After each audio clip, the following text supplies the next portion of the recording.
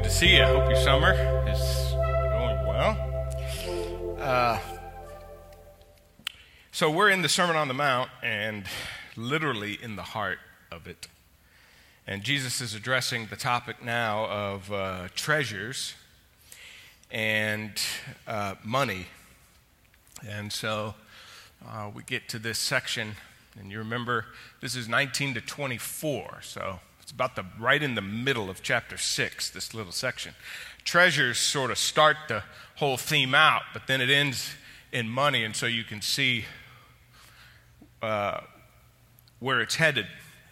Last week we looked at there's two different kinds of treasures, Jesus says. And then today we look at there's two perspectives, and then there are two masters at the end of it. Don't lay up for yourselves treasures on earth where moths and rust destroy, or where thieves break in and steal. Lay up for yourselves treasures in heaven where neither moth nor rust destroys, and where thieves do not break in and steal. For where your treasure is, there your heart will be also. And then today we're looking at the eye is the lamp of the body. So if your eye is healthy, your whole body will be full of light. But if your eye is bad, your whole body will be full of darkness. And if the light that is in you is darkness, how great is the darkness? No one can serve two masters, for either he will hate the one and love the other, or he will be devoted to one and despise the other. You cannot serve God and money. So you can see there's two kinds of treasures, there's two kind of visions, or two kind of, perspectives, and then two kinds of masters. We saw that there are significant implications when it comes to this topic, both spiritually and eternally. So Jesus is, again, presenting two alternatives, earthly and heavenly things. And so two different approaches to life. And he's made the point that one is lasting and one is not.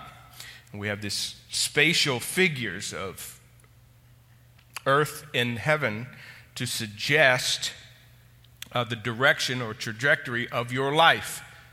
Whether it's headed toward earthly things or heavenly things. So you are moving toward and going toward what you treasure. That's the direction of your life. You and your treasure are linked eternally. These are sobering thoughts. Linked for all eternity. So you get this verse here. Let's see, is this it? Yeah. For where your treasure is, there will your heart be also. And we said last week, certainly you don't imagine that you'll end up somewhere where your heart isn't. You're going where it's going. So money doesn't just reveal what's in your heart, which is typically how we understand this text. It reveals where your heart ends up.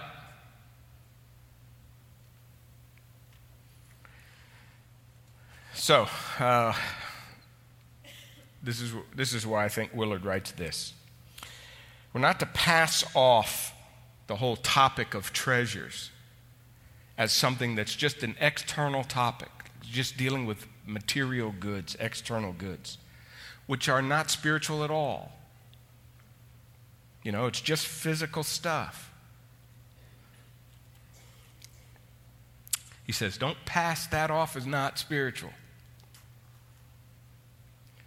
Because to deal with it, he writes, is to deal with the fundamental structure of our souls.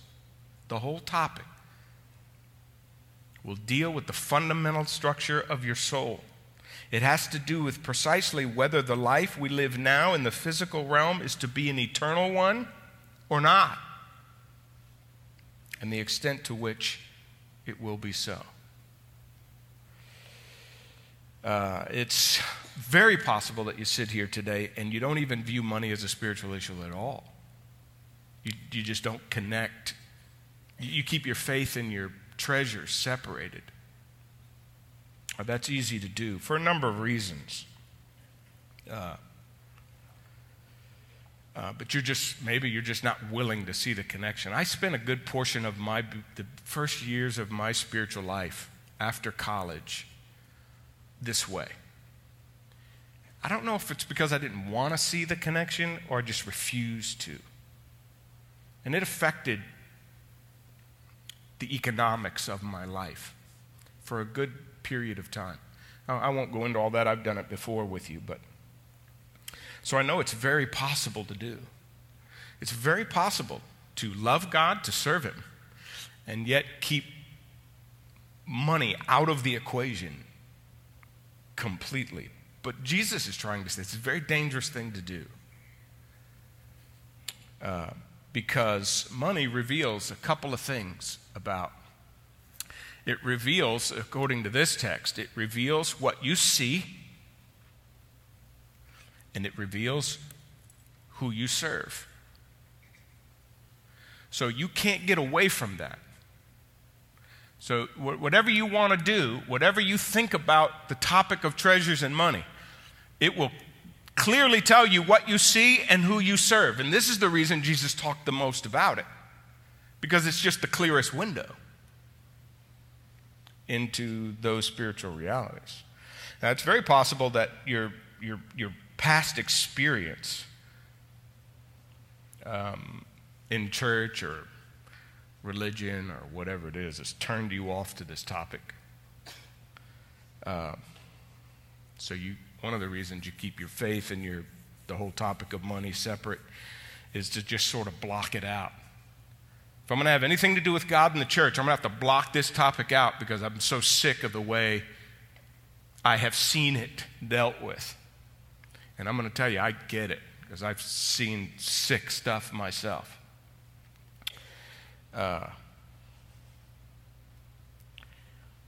Somehow we have to figure out how to hear Jesus on this. So maybe you can even block my voice out. Block all the voices in your past out. And just try to hear what Jesus says about it. So here's what he writes now, after he tells us what the treasures are. The eye is the lamp of the body. If your eye is healthy, your whole body will be full of light. But if your eye is bad, your whole body will be full of darkness. If then the light in you is darkness, how great is that darkness? So now Jesus shifts from treasures to perspective. So I got a little visual here for you. Because in the text you go from the heart idea, then Jesus brings up this metaphor of the eye, and then the body. So you can see Jesus is making the same moves he's been making all the way through the Sermon on the Mount. You go from inward to outward. Okay, what the body's going to do. So you can see there's a lot of things going on here that dictate what you do. Jesus knows that. And Jesus is not interested in religion where you just do things, but it's not connected to the inside. The inside matters. So it's a movement from inside out. Jesus has already told us our heart is connected to treasures. Now he's going to bring up another metaphor to try to talk about your spiritual condition, because you cannot talk about your spiritual condition in any way without including economics. This is a profound thing to hear. You are measuring your spiritual life by thousands of things every day. If you block out your economics, you really missed it. Jesus is going to tell us, how dark is that? How great of a darkness is that if you can't see it? So it's a profound reality that we're talking about here. So the eye gives us a great picture and a figure for your spiritual condition, because it relates to the ability to do two things. I won't even write them, but to receive information and to perceive. So you're going to receive information, you're going to perceive reality. Jesus just talked about two treasures. How well do you see the difference between those two? And to what degree does it impact how you do life? So your eye is going to dictate that. So the spiritual issue is, how well do you perceive? How well do you receive information and can perceive the reality? And so he says the eye is the lamp of the body. Now, the metaphor is a little funky if you tease out all the details of it. It's a little bit funky. And commentators really go back and forth on this. But you got to get through some of the funkiness and it's at the end of the day, it's simple. Your body can move more easily in life and in your environment and in reality if you can see. Okay? The lamp of the body is the eye. I mean, the body can move far more easily when there's light. Okay? So Jesus is saying, I am the great revealer of reality. I just shined a light on treasures, and I told you there's two kinds.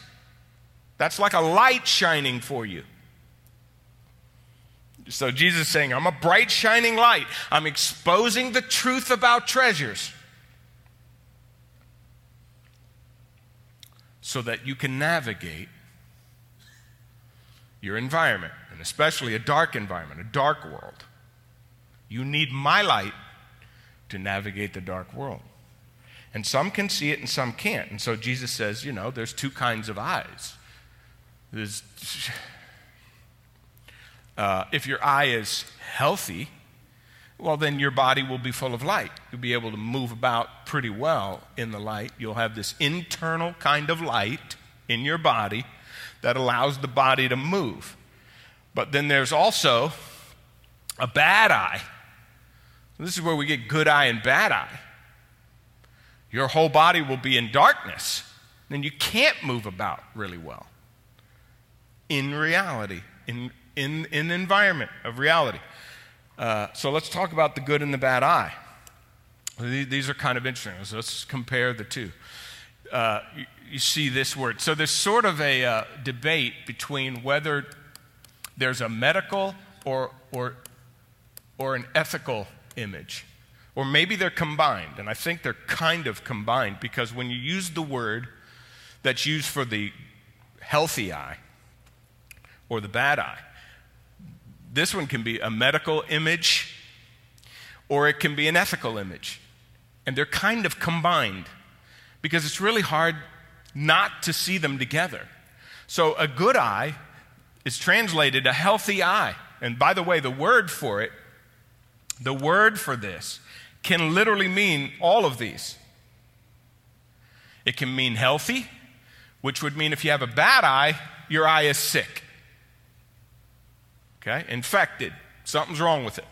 It can also mean single-minded, focused. And so in this case, if your eye is bad, you got a double vision, which is not good because you don't know what reality is. The word can also be generous. It can mean generous. And in this context, it's kind of interesting. You can see how all these images sort of kind of fit within the context. Good and bad, healthy or sick, single-minded or double-minded, or generous or stingy. So at the end of the day, we're talking about a guy who's either generous or stingy. That's the practical outcome.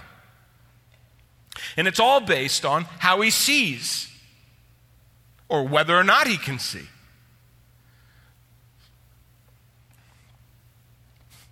So the eye lights the path for response.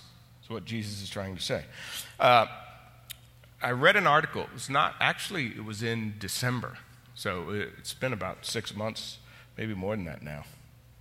What you're really worried about when you're worried about money by Arthur Brooks. And there was some surveys in it. Worthy article for sure. We'll refer to it again probably in the fall. But he referred to a number of surveys during the pandemic, how much people worried about money. There were a number of surveys from insurance companies and different things like that that Brooks cites. Anyway, he says this. During the pandemic, this is the only line I'm going to use from the article. We'll look at the rest of it later. During the pandemic, we were 5 times more likely to worry about our money than our health.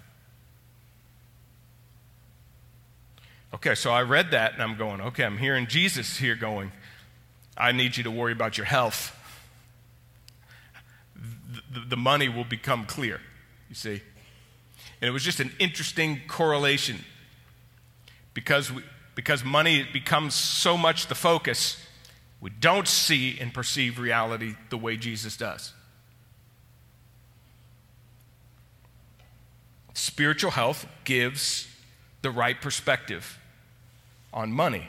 And Jesus is essentially saying, I can really help you see what you ought to value and what you shouldn't value.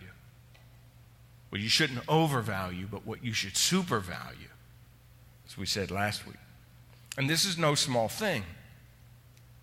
This is no small thing. I mean, how many times have you read about, I just recently read about one, I can't even remember what it was, where somebody has something very valuable and sells it at a garage sale. Something is in their possession that is very valuable, and it gets scooped up by somebody with a good what? Eye. I have some friends who have that kind of eye. Do you have a friend like that? I have a friend who can spot something valuable, and it just looks like trash to me. It just looks like trash to me. And so, have you seen, I love this topic, by the way. I love this whole topic of the visual. And have you seen this? This is an image that's been out, it's come out many times. But you got to find the second tiger in the image. And I won't give it away. You can go have fun with it. You got to find the hidden tiger. Is basically what you got to do. It's an illusion. It's just one of those illusions that forces you to do. But let me read something to you. You know what? I'm going to do this because you're going to be just looking for it now. All right, I'm going dark. I'm going dark on you. I'll come back to it, okay? I want you to hear something about this whole study of optics and perception, because it is a field. I mean, it is a massive field. Well, listen. So here's what's said about this kind of illusion. Optical illusions are often just a bit of fun, but they also hold real value for scientists. Okay, the brain puzzles help researchers shed light on the inner workings of the mind and how it reacts to surroundings. So in 2017, scientists Kim Ransley and Alex Holcomb of the University of Sydney highlighted the importance of illusions to our understanding of the brain. So something's happening when you're looking at that illusion. Visual illusions show us that we do not have direct access to reality. You can look at something and not see it. You see what I'm saying? Okay? You don't have direct access to reality. That's a really important statement. How many times am I looking at life and I'm not seeing reality? How many times are you nuts in a day? Okay? It's quite often that you're nuts in a day. And I love that thought. So they can also provide an inkling of the mental processing that delivers our experience of the viewable world. Okay? Indeed, it is the processing happening inside our brains that is the basis for many illusions. Rather than delivering information from our eyes in nearly raw form as a camera would, the brain tries to determine what is actually out there. Your brain's working to sort of take the information that your eye is giving it. And when the information, this is a great line, this is a great spiritual line. All of this is like just reinforcing everything Jesus is trying to say. So smart. Jesus is so smart. Isn't he? He's so smart. The whole study of optics wasn't around when Jesus was doing this. I bet the word optic wasn't even invented yet.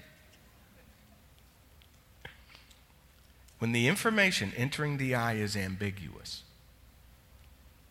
the brain must make educated guesses. And I mean, you think about that spiritually and you're like, that's scary. That I don't see reality, I'm just making educated guesses. How much of my spiritual life is just an educated guess? Because I'm not seeing reality as Jesus has taught me to see it. Just profound. We're great on time today. So I thought we would have a little fun because I'm going to get done early today. I'm just going to tell you. All right? Don't hold me to it. I'm just saying it's really possible today. Because we're just looking at these two verses in this whole idea of the eye. And so I thought I'd have a little bit of fun with you if you're open to it. So when I went to see Jordan Peterson, I can't remember how many months ago it was a Christmas gift from my kids. Mike and I, my son and I went and watched him. And he started out with this whole issue of perception. He said, for the last 5 years of my life, I have given myself to the number one topic of perception. That's his thing. And so he mentioned a book. He said one of my favorite books on the topic was The Ecological Approach to Visual Perception. And I go, well, that title is not very enticing. But I got it. Because I'm a glutton for punishment. And if you struggle to sleep, this is the answer to your problems. This is it right here, I promise you. So it's taken me months, okay? I saw him 6 months ago, easy, I don't know, somewhere around there, 5, 6 months ago. So I'm treading through this baby so much of it. He's a clinical psychologist dealing with the whole issue of visual perception and cognitive psychology. So it's the issue of what you see versus how your brain processes it and all this kind of stuff. At the end of the day, the reason that I'm drawn to it is because of the issue of meaning. How meaning gets discovered through the eyes and perception. So is meaning something that's already inside of you? Is it something you have to perceive, something external to you? And how the eye and all that kind of stuff functions. And for that reason, it's really interesting. Now, if you're up for it, I want to read you what I read this morning. Are you up for it? You in the mood? Just have a little fun before we get it's going to be painful here in a little while. But right now, let's have some fun. Okay, so just try to follow along with these images because the images are really great. And I love what he says because I just think it's spiritually profound. That's the reason I tread through this, is to find the spiritual connection to it. So here's what he says. If there's information in the ambient light, so this is the whole study of optics and light, how light influences what you see, which is essentially all that Jesus is talking about in this text. How light influences how you see and perceive things. So hang with me here and see if you can enjoy this. So when you're looking at something, you get information. You get information, right? But he says you also get misinformation. So according to the theory being developed, if information is picked up, perception results. If misinformation is picked up, misperception results. Okay? This is essentially what Jesus is saying. You either see it or you don't see it. You misperceive or perceive. So, the brink of a cliff, the reason I like this is because it's visuals. The brink of a cliff affords falling off. It is in fact dangerous, and it looks dangerous to us. It seems to look dangerous to many other terrestrial animals besides ourselves, including infant animals. Experimental studies have been made of this fact. If a sturdy sheet of plate glass is extended over the edge of a cliff, it no longer affords falling, and it, in fact, is not dangerous, but it may still look dangerous. The optical information to specify depth downward at an edge is still present in the ambient light. The light still shows what's down there, and it feels like you can fall, right? So for this reason, the device was called a visual cliff. Haptic information was available to specify an adequate surface of support, but there was contradictory But it was contradictory to the optical information. When human infants at the crawling stage of locomotion were tested with this apparatus, many of them would pat the glass with their hands, but they would not venture out on the surface. You liking this so far? Are you with me? It's kind of fun, isn't it? This guy's nuts. So he goes, the babies misperceived the affordance, that's his word for this, don't worry about it. It's a whole chapter to explain what the word means. I'm not doing that with you right now. The whole idea is just basically the substance. Just use the word substance. The babies misperceived the substance of a transparent surface for support, and the result is not surprising. Because you misperceived it, you wouldn't go out on it. Similarly, an adult can misperceive the affordance of a sheet of glass by mistaking a closed glass door for an open doorway. This is greatness, isn't it? I knew you'd love it. I knew you would love this book. And then you attempt to walk through it. He then crashes into the barrier and is injured. The affordance of collision was not specified by the outflow of optical texture in the array, or it was insufficiently specified. He mistook glass for air. The occluding edges of the doorway were specified in the empty visual solid angle, opened up symmetrically in the normal manner as he approached, so his behavior was properly controlled, but the imminence of collision was not noticed. A little dirt on the surface or highlights would have saved him. These two cases are instructive. They are. They're illustrating what Jesus is saying. In the first, a surface of support was mistaken for air because the optic array specified air. In the second case, a barrier was mistaken for air for the same reason. Air downward affords falling and is dangerous. Air forward affords passage and is safe. I wouldn't go out on that glass. I went right through this glass. Two pieces. This is what he says. The mistaken perceptions led to inappropriate actions. That's essentially what Jesus is saying, isn't he? Errors in the perception of the surface of support are serious for terrestrial animal. If it's quicksand, it could be mistaken for sand. If a covered pitfall is taken for solid ground, an animal could be trapped. A danger is sometimes hidden. And then, to save a little bit of this, here's the line that I love in the box in the center. You know how the box in the center gives you a point that he wants you to get? And I love this line in here. Learn to see what things really are. How great of advice is that? And you're like, I'm trying so hard. And so you get these visuals. And Jesus is giving us these visuals. He's trying to explain. You've got to be able to perceive things. And I just love the humility of us all being able to say right now, I don't know that I always perceive reality very well. And if I'm not relying on Jesus, I'm going to stop when I need to go forward, and I'm going to go forward when I need to stop.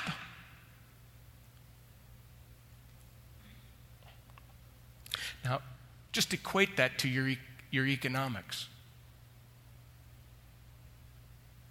Where am I stopping and I should be going forward? And where am I going forward and I should be stopping? You could do that very easily. Now, Jesus is going to say, if your eye is bad, then your whole body's full of darkness. To go back to our image, this guy is in the dark about what matters, about what's lasting, about what's ultimate, and about what's eternal. He has no grasp on ultimate reality. And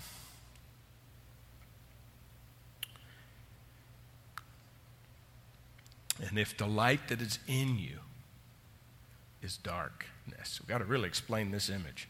How great is the darkness? And here's the thing that I think points out what we're trying to say here. This is tricky. The whole world of economics for the believer, for everyone in the world really, is just it's very deceptive. It's possible that what you think you see, the light that is in you, is actually darkness. That's a sobering thing. The light in you, so we're talking about your character. We're talking about what makes this body go. Its habits, the way it approaches life in reality. Does it know where to stop and does it know where to start? Jesus says, if what's guiding you, what you think is light, is dark, how great is that darkness? This is just the basic principle that there is no blindness like being blind to your blindness. You don't even know you can't see. That's the deceptive piece here. It seems like light to me, but it's darkness. How great is that darkness? You think you're moving about just fine. You're about to walk through a plate of glass.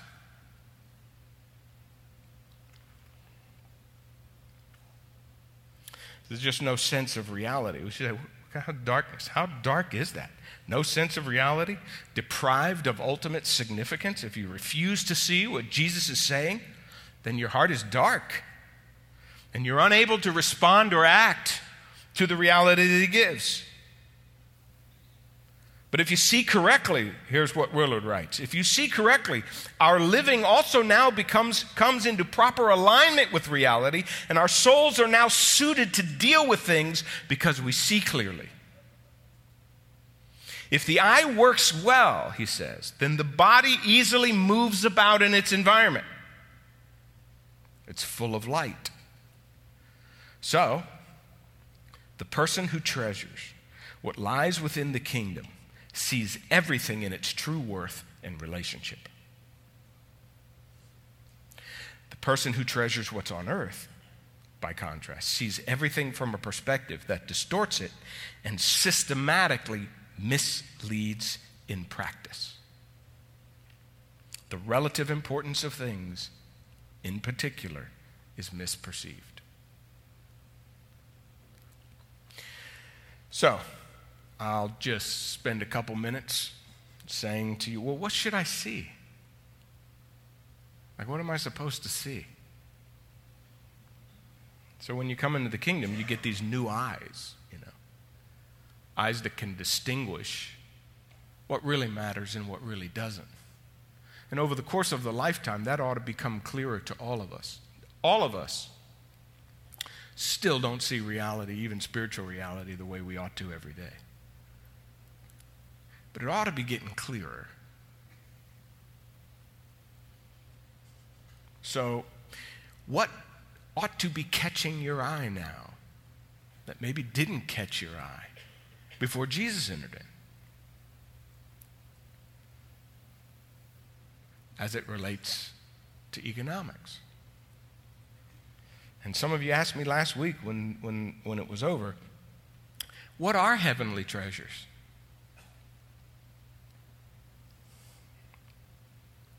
Well, let's look at a couple of quick things, and then I want to give you a simple application, and we'll be done. So how can I have a healthy eye and be on the lookout and see reality as Jesus tells me to see it, so I could see what's lasting? Well, we get help from two verses, and I just want to use them real quickly just as guidance here. He says to the rich, this is 1 Timothy, we looked at this text last week. He says to the rich, if you're rich, do good, be rich in good works. So whatever this is, then there's something, be generous, ready to share. This is what it means, to store up treasure, which is essentially what Jesus said in Matthew 6. It's like Paul's just quoting him. But he gives us a couple of things to help us understand what that looks like, storing up treasure. All right? And you got two things here. You got certain activities, and then obviously generous and ready to share has to do with, people that you invest in. So you got these activities, I think he's describing, and people. We'll tease it out real quickly here in a second. And I think the people thing comes out in Luke 16. This is my favorite all time. I don't think anything is more profoundly said than Luke 16 on money to the believer. The sons of this world are more shrewd in dealing with their own generation than the sons of light. We're supposed to be the sons of light. We're supposed to be able to see it all. But yet people who live in this world, who are in the dark, tend to know what to do with their money in their world better than we do in our world, in the new kingdom, in the kingdom that we're in. So I tell you, Jesus says, make friends for yourselves by means of unrighteous wealth, that's money in the context, so that when it fails, people will receive you into eternity. When you get to heaven, there'll be people there who are there and were benefited by you. Maybe there because of you. So we're talking about people, and we're talking about activities that are heavenly oriented. Let's talk about those very quickly. So I'm going to give you two principles, two things that you just sort of help you, sort of guide you on this. Woven into the fabric of your life, your economic existence. Here's the first thing. There ought to be a set and determined amount of income that immediately is earmarked for not you or your family. That's the first thing. That's a life oriented toward there is a portion of my world that when it comes to me, it's not mine. That's the orientation of every believer. Okay? Not here to tell you how much that is. You figure that out with God. That's your job to do with God. That is not my job to tell you. Okay? So built into your bottom line and your top line, your income and your outgo, built into it, ought to be a heavenly orientation. Whatever that means for you. Some options. I can tell you a little bit about, just briefly, so my own world, many of your worlds look just like mine. I'm a part of this church. I'm in this community. It's in my community. It's also my spiritual hub. It's the hub of my spiritual life. I support the things that this church does. This is where I get my spiritual sort of life from. So I support the things that it does. That's why I give to it. A portion of my income comes here regularly. It's just part of the economic world that I'm in. And I want it to be resourced. I don't want the things that we love to do around here not to be able to do because we didn't give. And I don't think it's fair if you're giving and I'm not. So that's sort of how my economic brain works. Okay? And so because of this church, I'm connected to all kinds of missions and missionaries. And I get to sort of partner with them.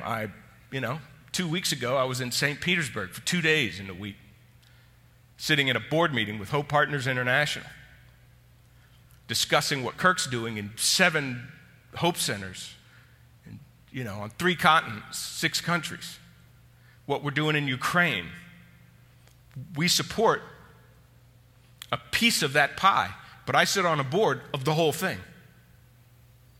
And so to sit for an entire day, all day Thursday, just talking about what God's doing in those places, hearing from the directors of the Hope Centers, and just going, oh my gosh, is there anywhere else in the world I'd rather be sitting than right here hearing this? Look what God is doing.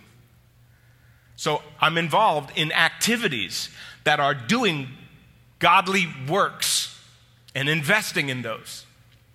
I just got back last night from spending 2 days in Kansas City, where I sat with a group of coaches in the inner city. They came from different places.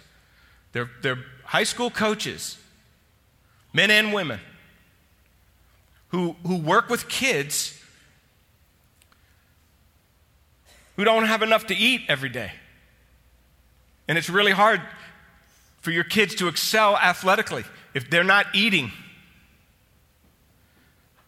On top of protecting them from guns and getting shot, from the inner city gangs and stuff like that are going on. These coaches' hands are full. But these guys are godly men and women who feel called to love these kids, to be fathers to them when they don't have fathers, mothers who don't have mothers. You sit in a room with 40 of those folks and hear their stories and their passion and the sacrifices they make. They make nothing. But they not only worry about their families, they worry about their kids. I sit on the board of that ministry, and I love it. I love coaches. And so God will just grab your heart on something. And those are the activities you're involved in. Now, you don't necessarily get to be in every school and touch every coach. You're involved in the activity that deals with those coaches. So one day in heaven, it'll be recognized that you were a part of it, and you'll meet a coach you'd never met on this earth.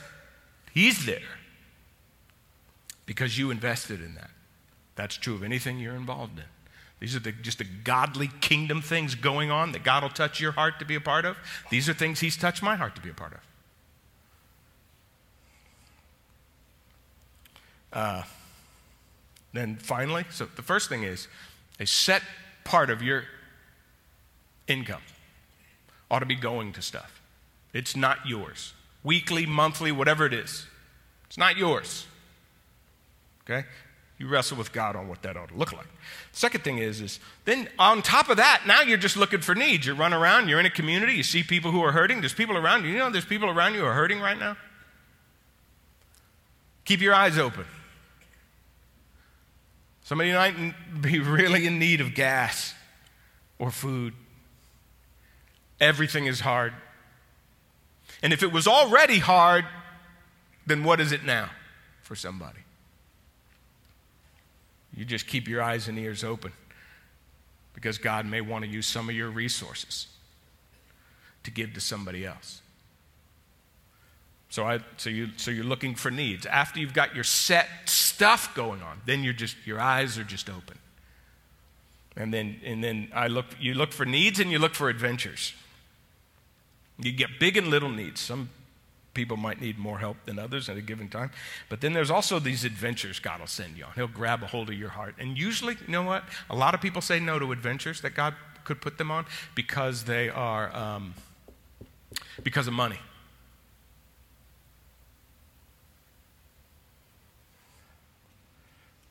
You'd be willing to go on an adventure. It could be a mission trip.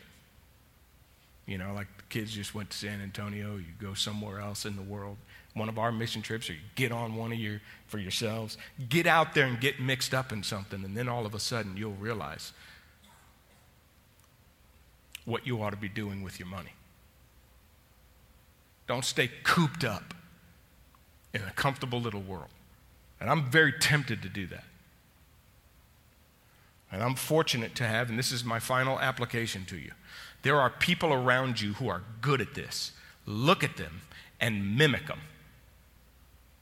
The most important thing that's ever happened to me in my life as it relates to generosity, because I'm mostly a scaredy cat when it comes to giving. How many of you are scaredy cats when it comes to giving? You're just a scaredy cat. Okay, good. You admitted it.